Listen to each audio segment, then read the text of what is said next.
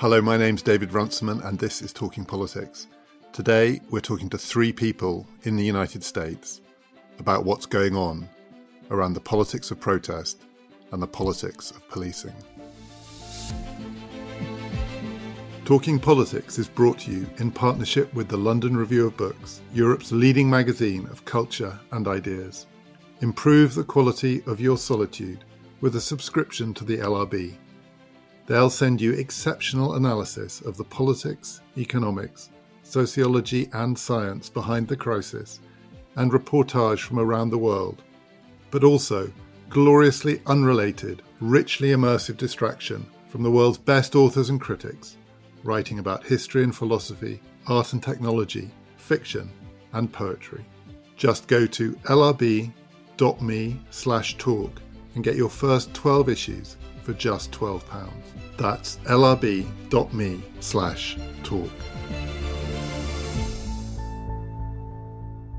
Today we're joined by Adom Getachew, who we've spoken to in the past, Gary Gerstle, who we've spoken to regularly in the past, and we're delighted to welcome Jason Perez.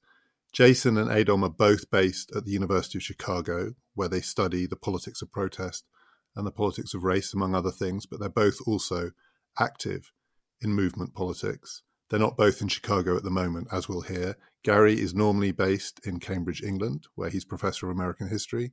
At the moment, he's in Cambridge, Massachusetts.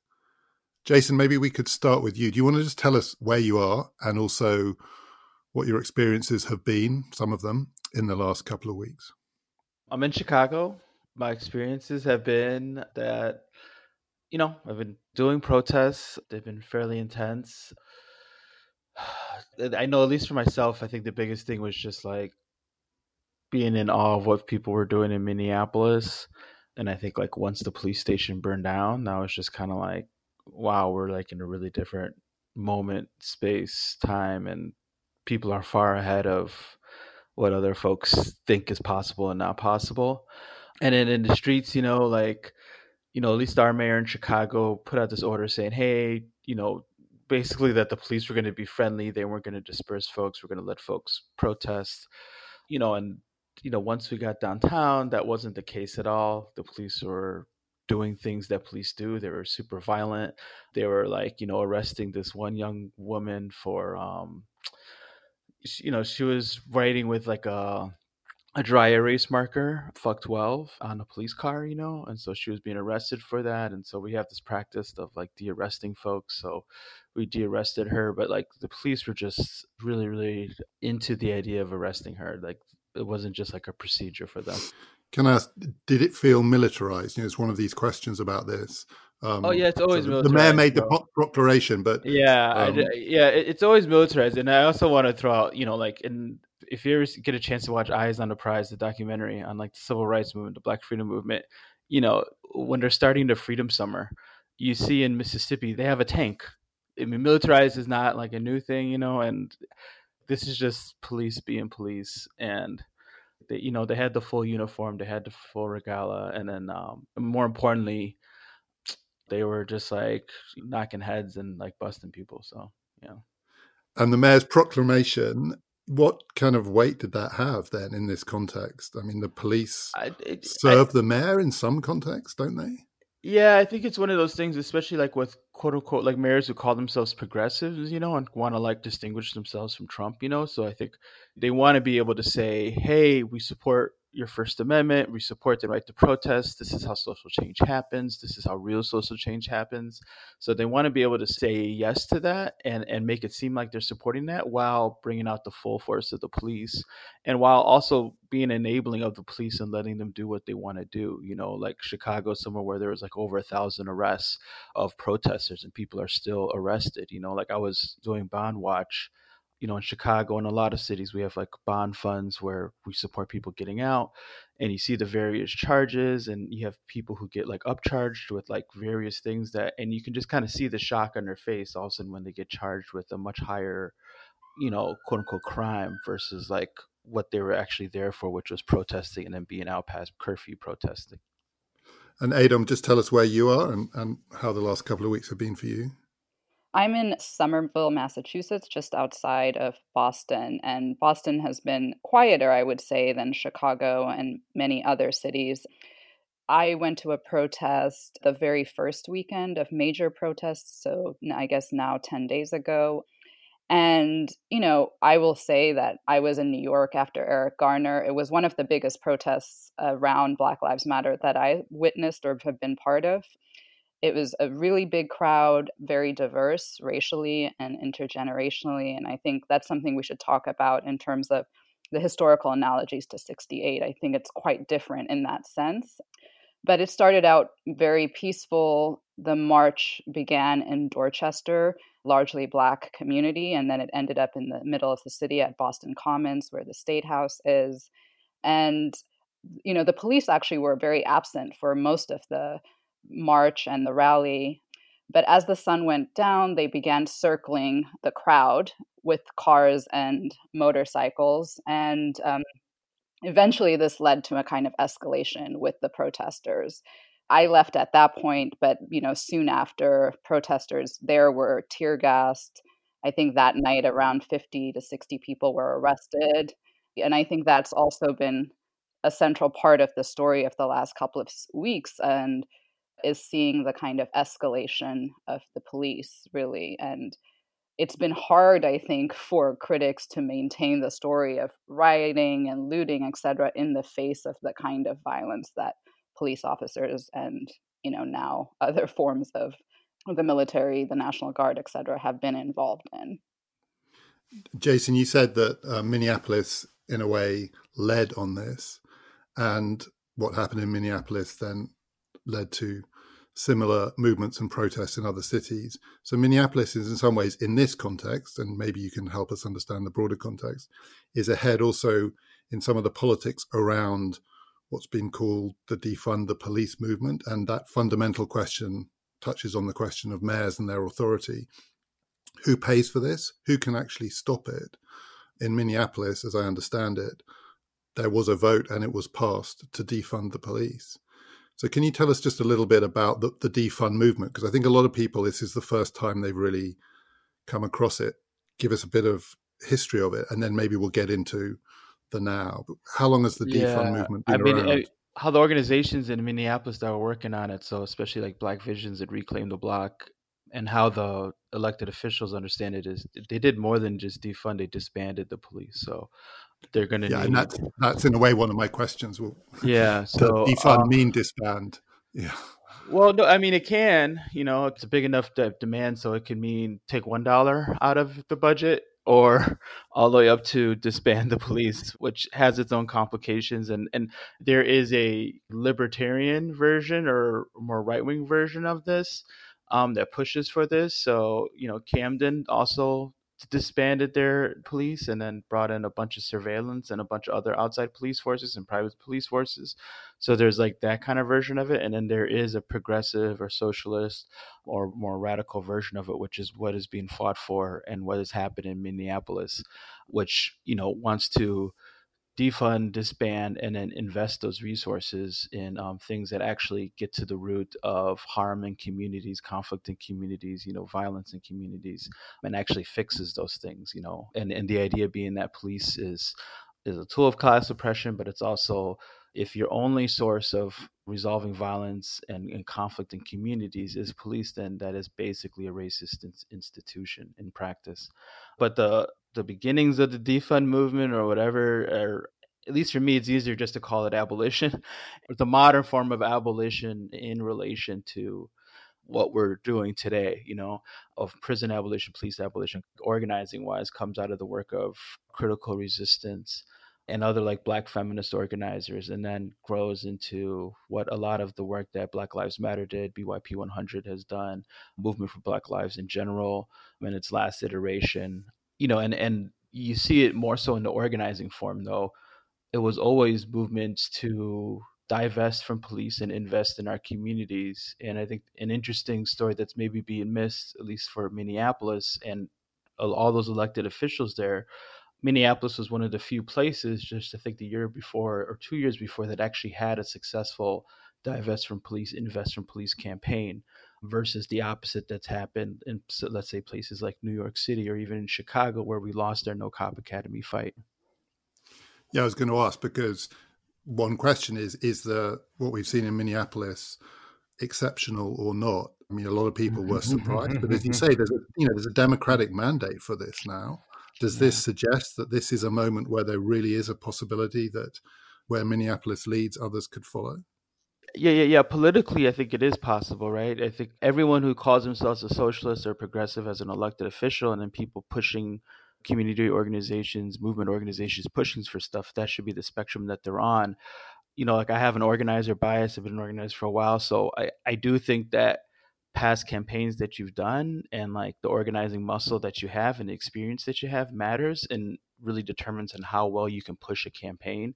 I think the organizations in Minneapolis had on the ground, they knew how to relate to a spontaneous rebellion happening, and they knew how to respond to it in a way that didn't co-opt it, but actually used that energy to push the agenda that those folks wanted.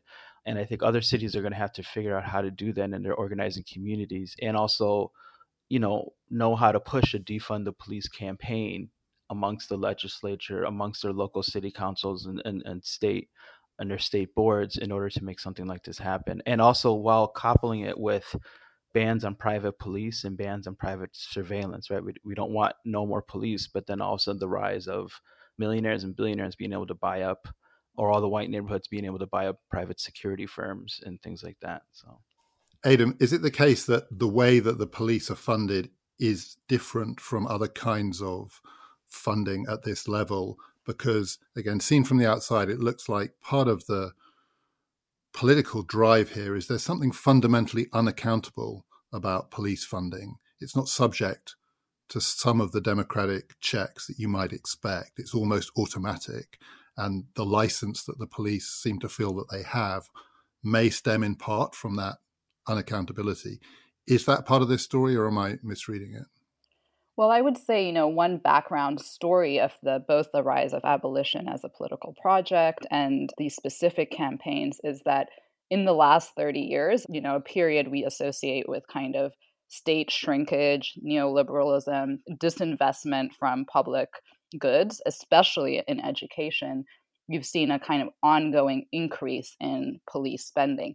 I mean, even this year, in the kind of aftermath of the coronavirus, where many state agencies are faced with huge budget shortfalls, cities were planning on increasing spending for police.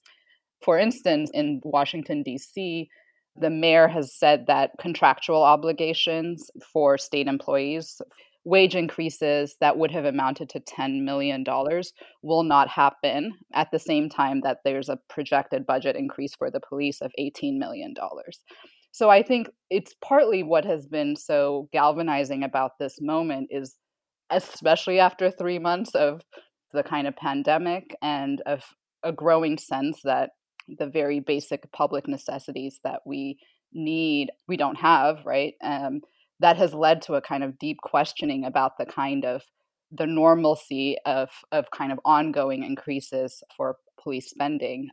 I think there's also, this coming out of movement context where this fight didn't start this year, but has been a kind of ongoing project really since the late 1990s, and then increasing or with an uptick since the movement for Black Lives 5 or 6 years ago, is also the sense that this growing expenditure has not really helped communities where, violence persists. So on the whole, it's true that in the last 30 years, there's been a decline in crime rates in cities.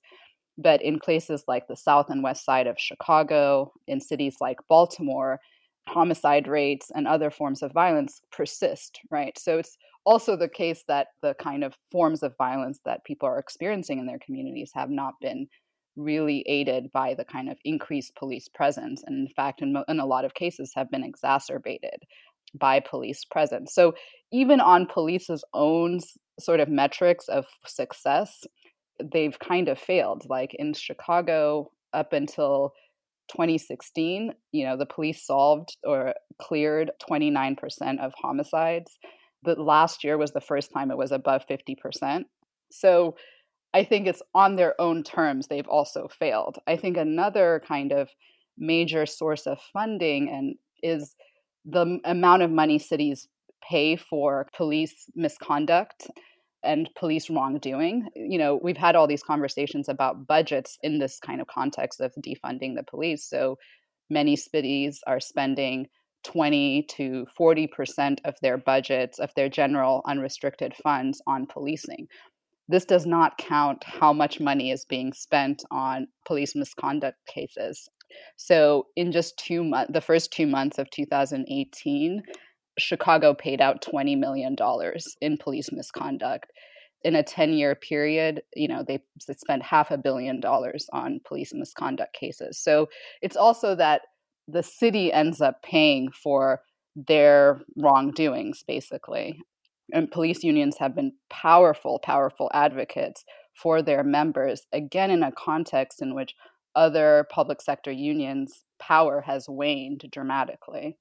Jason, what you said was so interesting about the other context for this, which is we're also living in a climate where there is a strong drive to technologize policing. I've just read Rahm Emanuel's account of his time as mayor of Chicago. And one of the things he really boasts about... Sorry, can you hear me? Yeah, I said I'm sorry for you having to read Rahm's book. In that book, he is really proud of Chicago's lead in what he calls predictive policing, which is this University of Chicago. You probably, leaving aside that specific example, there are two things going on. There's the violence that we're seeing, which is very recognizable, it's historically recognizable. And then there's the risk that this doesn't empower the kind of movements that you're talking about. It empowers the move towards the technological version. So as I understood you, it is crucial that this is a kind of two-pronged attack, right? You can't just move from direct violence and allow the door to open to the tech companies, right? You've got to take them both on. Yeah. And the place I work at, Action Center on Racing Economy, that this is kind of like our big worry. Take, for example, GEO is a private prison corporation. They did a lot of the ICE detention stuff. And so as they saw like coming bans for private prisons, and they try to make this shift saying, hey, we're for mass incarceration reform and police reform. We don't want people in jail. So we've set up this whole thing where you can be at home and in jail. Like we'll have the monitor bracelet, we'll have the thing, we'll have this. And all these companies are trying to make these pivots that they're like, and it's kind of under the thing of like smart reform and like smart tech reform, where it's like, we don't want to build. And even like the closing of Rikers was part of this kind of rhetoric where then these tech companies step in and then they say, hey, we can figure out how to still monitor, surveil. And it's, it's a form of like community and at-home incarceration. So, we have to have these bans, but we also have to understand how these companies are manipulating folks. And a lot of the big data police tech poses itself as the solution to the racial injustice that happens within policing. It will be able to stop police brutality. They claim all these things. And of course, none of these things are true. But I think what's even scarier is that Silicon Valley loves these kind of companies. They invest in these kind of companies and they profit off of these kind of like pushes in regards to when you see defunding and calls for reform. And if that is part of the struggle, is it possible to do that at the local level? The defund the police and abolition, there are versions of it that make sense city by city. If you're taking on the power of big technology corporations, new forms of incarceration being financed by Silicon Valley, does that have to be a kind of national politics, or can it still be done city by city? Yeah, I think in national politics, but then I think this is also, and speaking of what Idam had brought up before, which is that we also need organized labor to be far stronger. We need diminished power of police associations, and we need a much stronger worker power, and we need stronger worker tech power. And I think you're seeing like a radicalization of workers in Silicon Valley in these kind of tech fields because they see how horribly these products are being used.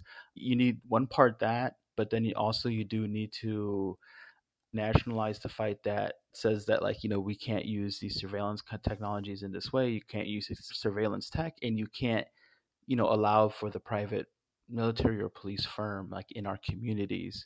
But I would definitely say it's a both and, local and national, and then also, labor, like putting an emphasis on organized labor.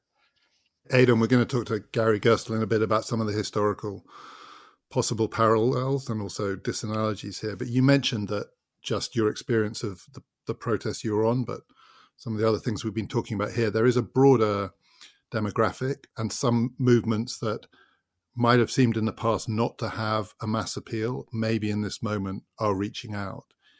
Is that your sense of it? That across these different kind of themes, I mean, we're talking about forms of politics that might have seemed relatively niche. They're not in this moment. Is it likely to last? Well, I think this has been one of the most shocking things about seeing defund the police become a kind of mantra of this moment. Again, just 6 years ago, that's been a conversation, as Jason has been saying, among activists and organizers who have been pushing this agenda in a variety of ways. But the idea that this could become a kind of mantra of a wider political project and of a broader political mobilization is really surprising. I think, though, the ways that it has come up and has been mobilized obviously has also kind of been in a much more limited form than what Jason has been talking about. So what cities are calling defunding the police is really minimal, right? In Los Angeles, the mayor is talking about $150 million of savings, not actual cuts from the budget, right? And this is what's being called defunding. So I guess one thing to say is that not everyone on the street who says defund the police is on the same page, obviously, about what that means. And that creates, of course, lots of opportunities for elected officials to appear to be on the right side of this moment without making the kinds of commitments it would require and investing in a kind of long-term political project of transformation. So I think I remain as worried about that form of co-optation or appropriation as I do about the kind of technologization of police, which is definitely already happening. Jason, can you sketch out for people who would be unfamiliar with this idea, particularly maybe outside the United States, and might have the obvious response that if you abolish the police, what creates order in your community? And you talked about, divestment, but also investing in other areas. Can you just give us that vision? I mean, what does it look like? Be as utopian as you like. What does it look like? In its, for sure. Where does the order come from? Where does the order come from? I mean, in Adam can definitely jump into, because I'm far more of an abolition realist than a abolition imaginer or utopian. Right. I mean, give us the realist version, even better. Yeah. But I don't know if my peers would say it's better. I think just at a practical level, it's, a majority of police calls that come into the police, right, are for things that are not violent related at all, right? So you wouldn't, on a really practical level, when you call 911, it's a nonviolent call, you would have a social worker, right? And it would be a social worker who also cannot take your kids away from you or things like that, right? If it's a violent act, they have programs called violent interrupters, where they come in, let's say when there's shooting between folks, they try to de-escalate the situation. A lot of times people know that other acts of violence, when it's coming to street organization violence, other people will retaliate right away. And, you pay people to be peacemakers among those folks. Those programs have shown to be very effective in regards to taking care of something like as practical as gun violence. I would always argue that most of the solutions that we have for abolition, we already have. They're just chronically underfunded, right? Like in Chicago, the violence interruption program only has about $10 million compared to the amount of money that the police have, right? So it's just literally taking that money and putting it into programs that work and have been shown effective. And actually, I would say, speaking more to a right-wing audience that want law and order, this is how you... I mean, I don't believe in the farce of law and order, but this is how you get it. You get it by, investing in programs that have actually shown to bring down crime, bring down violence. I think another way of just imagining it is that, in Chicago, there's a suburb called Naperville or Wilmette, right? Or if you just look at any middle to upper class area, right? And they have a version of abolition many times where they don't call up the police for every single issue. Like you don't always have to look over your back about everything. And that's because they have fully funded schools, they have fully funded like parks, they have fully funded social services.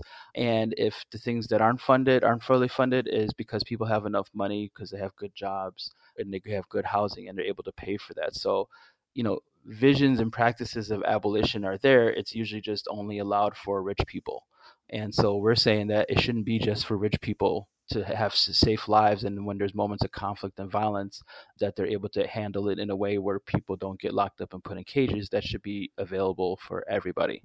And then I think at a more practical level too is there's things called restorative justice. There's things called transformative justice, where when people do real harms, like when people do murder, when people do acts of sexual violence, there is ways where for sure they may not be directly in the community, but there's ways they can be accountable to the harm doers, to the survivors. And sections of New York do that at a formal level, even at a governmental level, but it's really small scale.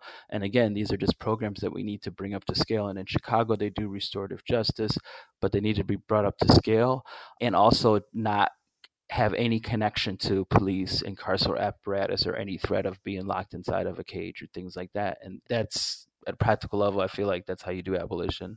In the Scandinavian countries, they've had a form of a formal abolition movement, and so that's why you see policing and even what they nominally call a prison, but in the United States, we wouldn't call that a prison, but looks how it looks, right? So they didn't necessarily get rid of the institution of policing and of prisons, right? But it led to a radical transformation of it because they had a formal penal abolition movement that was able to really capture the imagination and then change the politics of what we think about of rehabilitation, transformation, and accountability when harm and violence is done. So I just wanted to put that out there as and there's a book called Politics of Abolition that people can pick up and see also. That's a different type of point, and especially in a European context, just for folks out there.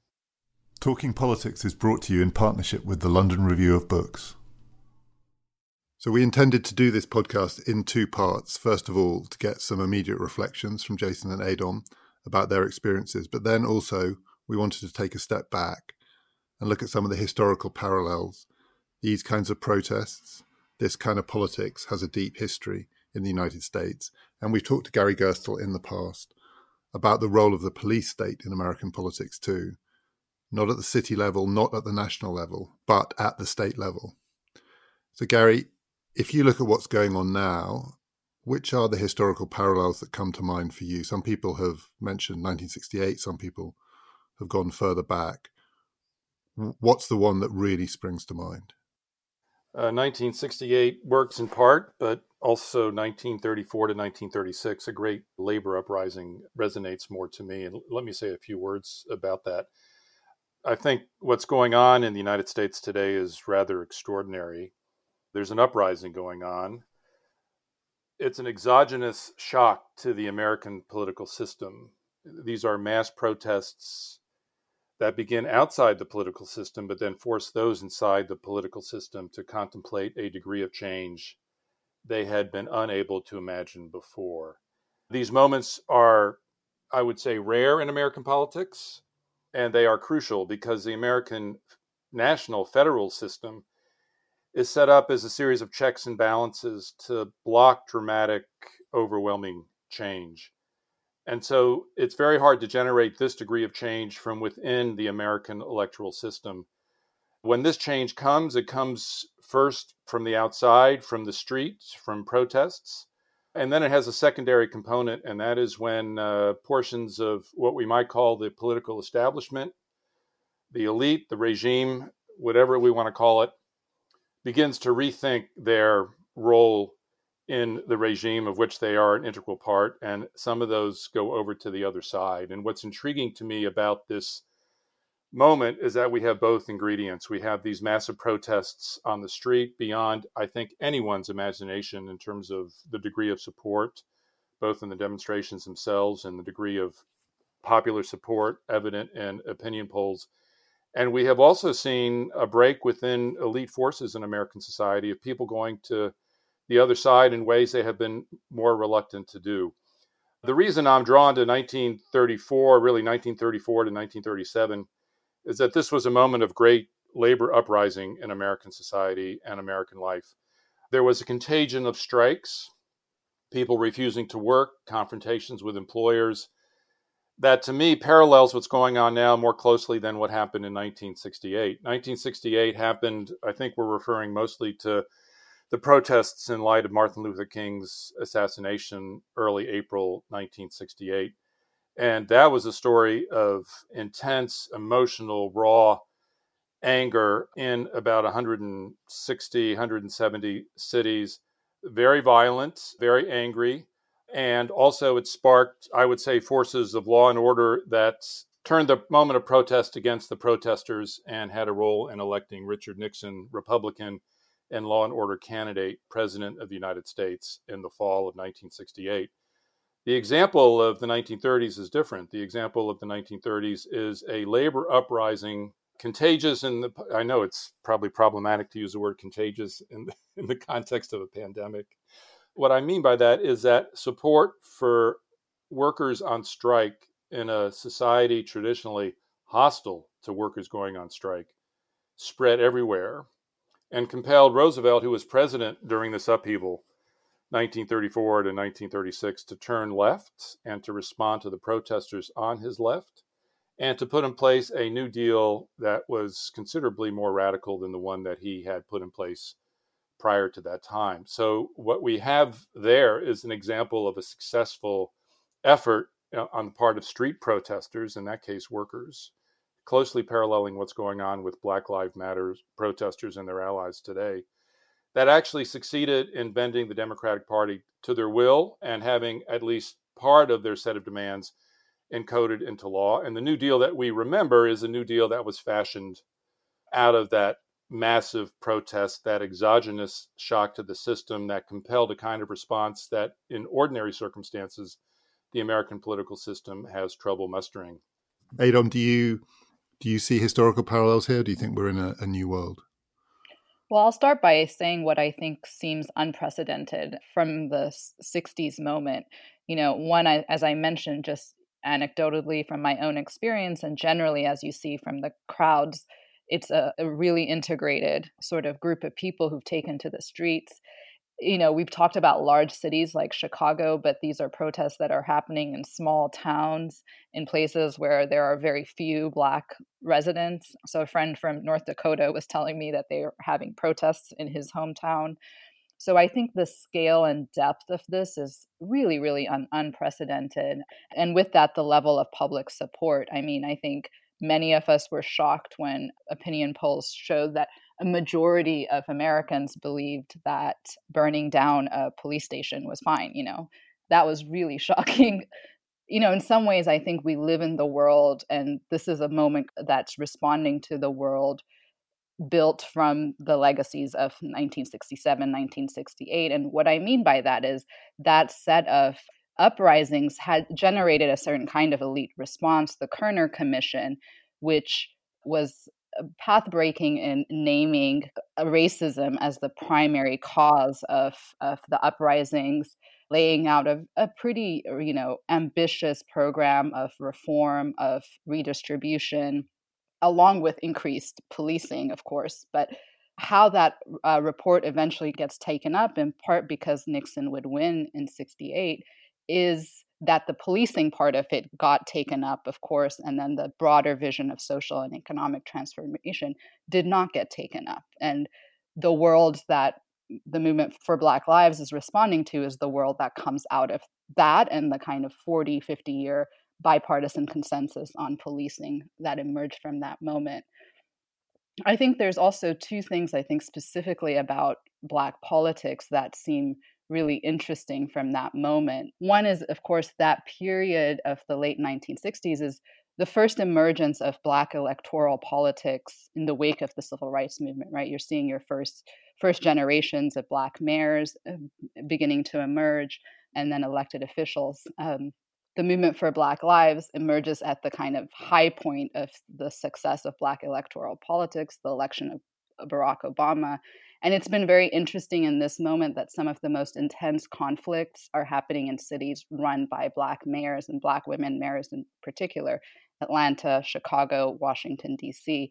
So, David, you talk a lot about generational politics and the kinds of generational shifts or breaks we might be experiencing. And I think there's a very particular one in Black politics in which partly what's being litigated and relitigated is about what the kind of legacies of the civil rights movement were, what its limits were, and partly how that's playing out is this question about the relationship or lack of a relationship between electoral and extra institutional or protest politics. The final thing I'll say is I think another piece of this that's been really remarkable to see is, of course, all the global solidarity in the UK and all around the world, really. And, I think there's something about kind of Black struggles in the United States that have this global resonance. Brandon Terry talks about the exemplarity of the civil rights movement. And that is in some ways one thing that feels resonant with that earlier moment. We can talk about why that is, but it's been, again, a remarkable thing to see how this occasions not only solidarity, but efforts directed at local struggles in various countries around the world. Gary, so in a way that touches on the comparison that you made with the late 1930s, and you used the word contagion. And it is true that this kind of politics does spread in a very different way than conventional representative democratic politics. It doesn't operate to the same rhythms, not the same electoral cycles. But the current moment, both nationally and globally, is contagious because, in part, of the way in which information spreads. I mean, this is a social media, an internet age form of politics. In the earlier example, how did it spread relative to now? And do you think the way that it has spread now, the way in which news feeds off news and people's responses can spread incredibly rapidly, is different? Or should we be wary of thinking this is all just, this is the internet version? Oh, well, social media is definitely new, but it's not the first time that technology has convulsed politics. Roosevelt was the first radio president, and that was his preferred mode of communication because the newspapers were over 90% hostile to him. So he became a master of the radio, and labor leaders became masters of the radio. So this became a mechanism of communication that was brand new, that younger people were quicker to grasp the potential of and used to great advantage. And also, in terms of striking workers, they used cars and automobiles to spread word of strikes. They had what they were called flying squadrons, which were formations of cars that would speed from one neighborhood to another, one city to another, to communicate news of what was going on. And as strange as that may seem to us now, this was still in the young age of the automobile civilization, a strikingly original form of communication. And also using the cultural apparatus, there's an equivalent to the popularity of Defund the Police that happened in the 1930s. The most popular play on Broadway in 1936 was a play called Strike, with an exclamation point after it. This ran for more performances than any other play in. Let it register with us that one of the most popular ways of communicating Defund the Police is not through high tech, but through low tech, which is getting out paint sprayers, which have been around for a long time, and painting that on city streets. I can see it in chalk all over the city of Cambridge, Massachusetts, where I currently am. So I think what matters here is to think of how media are used creatively, how the cultural apparatus is used creatively, how certain moments open up possibilities for remarkably quick communication that had not existed before. And in that sense, I see a striking parallel between the 1930s and today. Adom, if you take Gary's 1930s example, which led to significant change at the elite level, the 1967-68 example, which led to some of the very significant changes you talked about, but also a reaction, kind of counter-reaction, including at the level of presidential politics. Of course, now it doesn't have to follow either of those examples. It could be completely different. But broadly speaking, do you have fears that the counter-reaction side of the late 1960s story is possible, indeed probable today? Yeah, I like Gary's 1935 analogy because it's a successful story. So I hope this moment will be closer to that one. I think on the one hand, it seems like it's been hard for Trump to play the law and order a role that Nixon did in the 60s, in part because he is the incumbent and this happened on his watch. So, in fact, you've seen approval ratings for how he's handled this go down in the week of the most intense confrontations with the police. Public support for the military to come into cities went down by 13%. So it feels like right now at this moment, I mean, a lot can change. A lot has changed in a matter of weeks. It feels like that play is not yielding the kinds of results he had anticipated or had hoped for. And you also see this in the last couple of days in how cities are trying to shift tactics, right? So New York got rid of its curfew earlier than it had anticipated or had planned to. So you see a different kind of face of the response to the protesters being rolled out across the country. I think the bigger question, though, is how and in what way will the Democrats take up this call? Will they take it as a moment really of shifting tactics?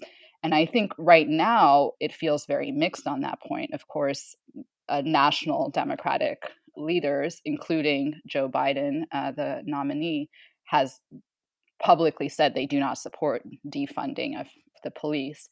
The Democrats did roll out, a reform bill yesterday that, in terms of what is being demanded, it really it's a very, very limited set of reforms. Would they have done that without this set of protests?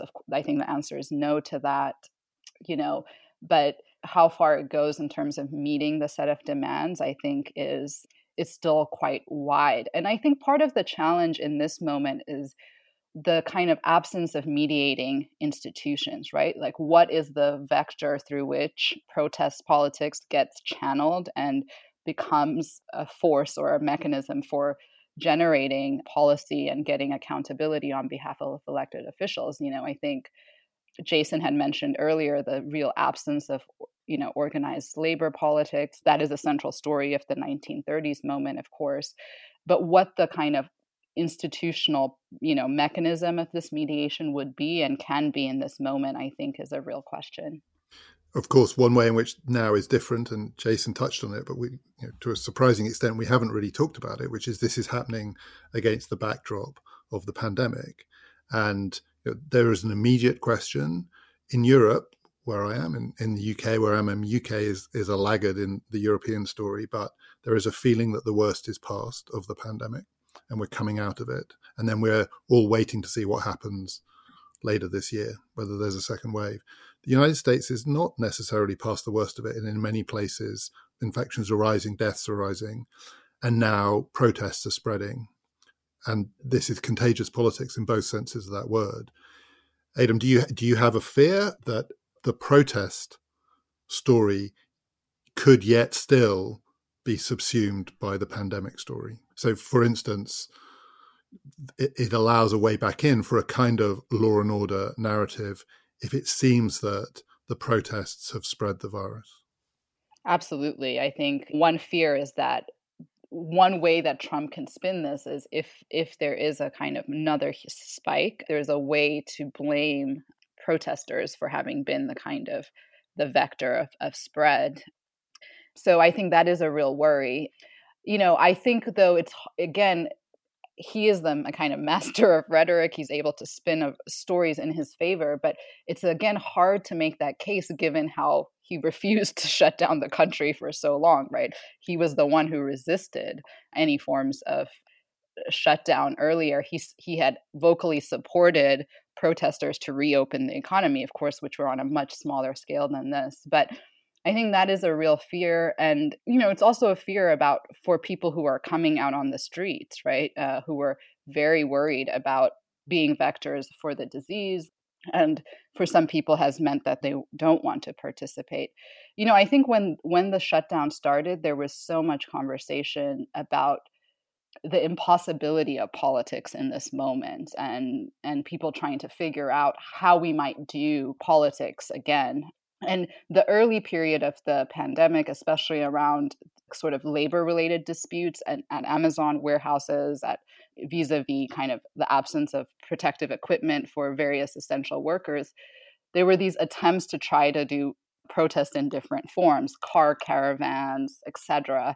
But the visibility and publicity of just taking the streets, there's kind of hasn't been something like that. So it's also hard to imagine how this set of actions could adapt and reorient themselves if we find ourselves in a context again where there's a kind of shutdown of the public sphere. Gary, how do you think Biden has handled it, and how do you think he will handle it?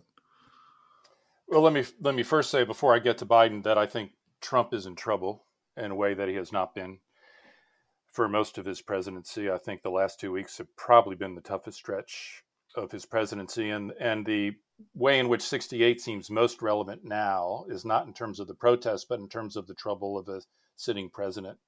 Trump, like Johnson in 1968, has lost control of the narrative, has lost control of the bully pulpit, which presidents like to have, and appears much smaller and has been forced to retreat into a White House that looks smaller by the day, and his power looks smaller by the day, surrounding it with miles and miles of fencing and concrete blocks. He's in his bunker, scared to come out, and that message resonates really loudly. So whether this is the inflection point that's going to doom him, we thought we'd been there before, so that's hard to say. I'm not going to make an ironclad prediction.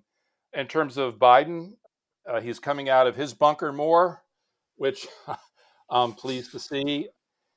He has made some trips to Minneapolis, to Houston, to comfort the mourners in both places and the family of George Floyd. He gave a quite beautiful speech of healing, calling for activism in Philadelphia. I think that was late last week. He has the capacity to listen, to heal, an understanding of how to connect to the pain in the Black community, which I think is utterly beyond Trump's grasp, and he's beginning to show that now. I also think that it's hard to say how this is going to play out again, but the vice presidential selection process has shifted quite decisively in the last few weeks, as far as we can tell.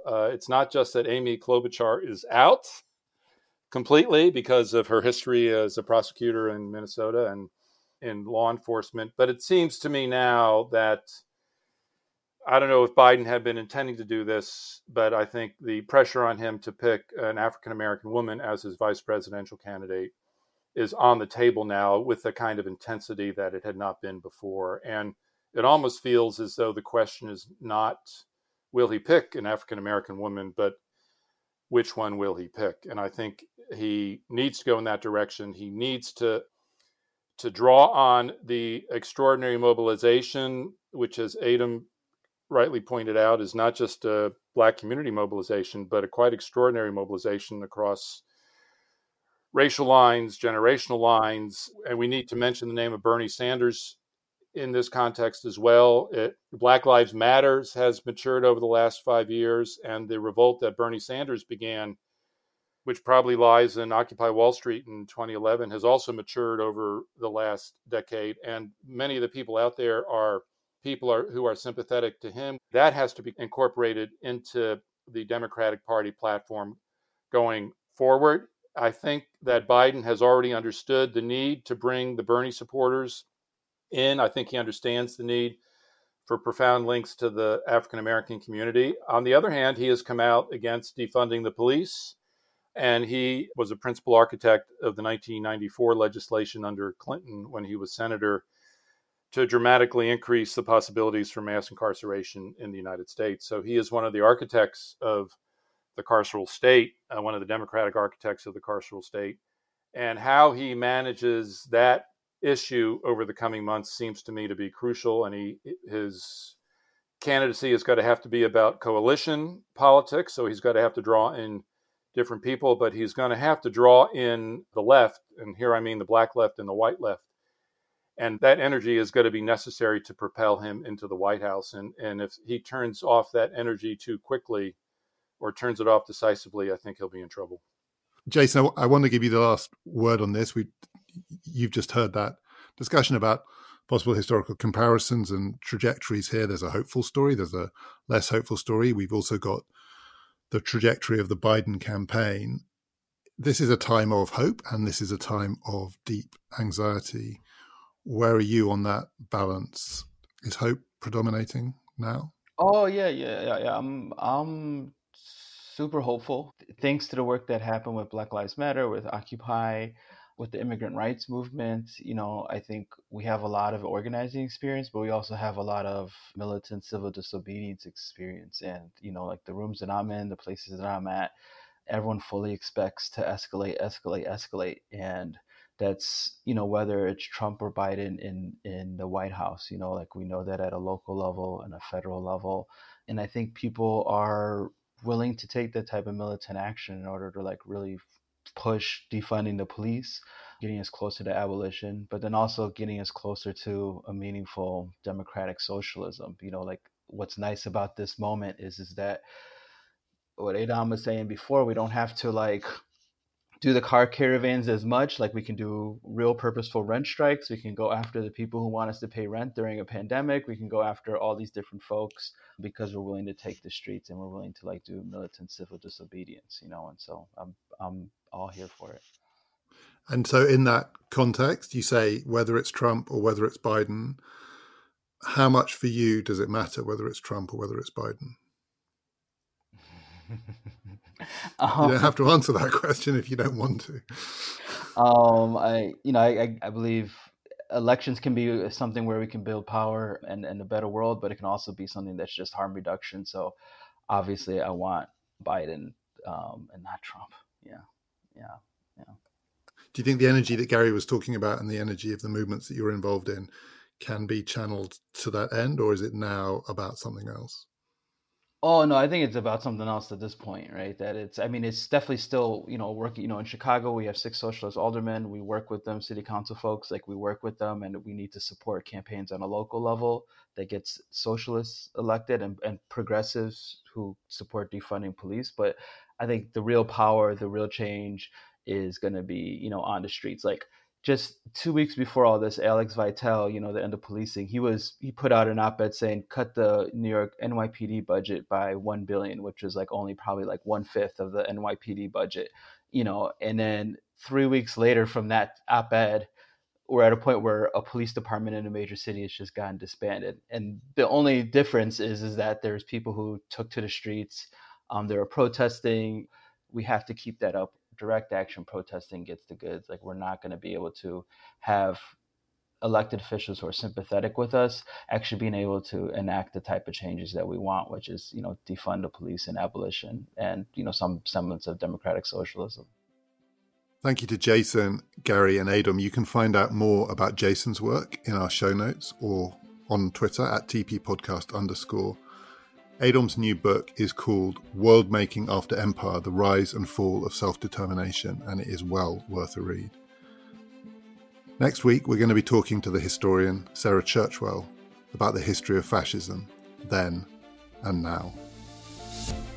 My name is David Runciman, and we've been talking politics.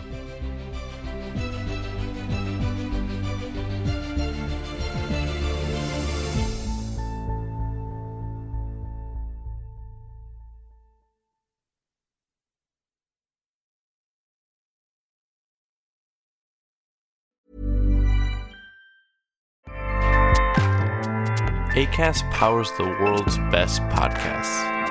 Here's a show that we recommend. Hi, I'm Jessie Cruikshank. Jessie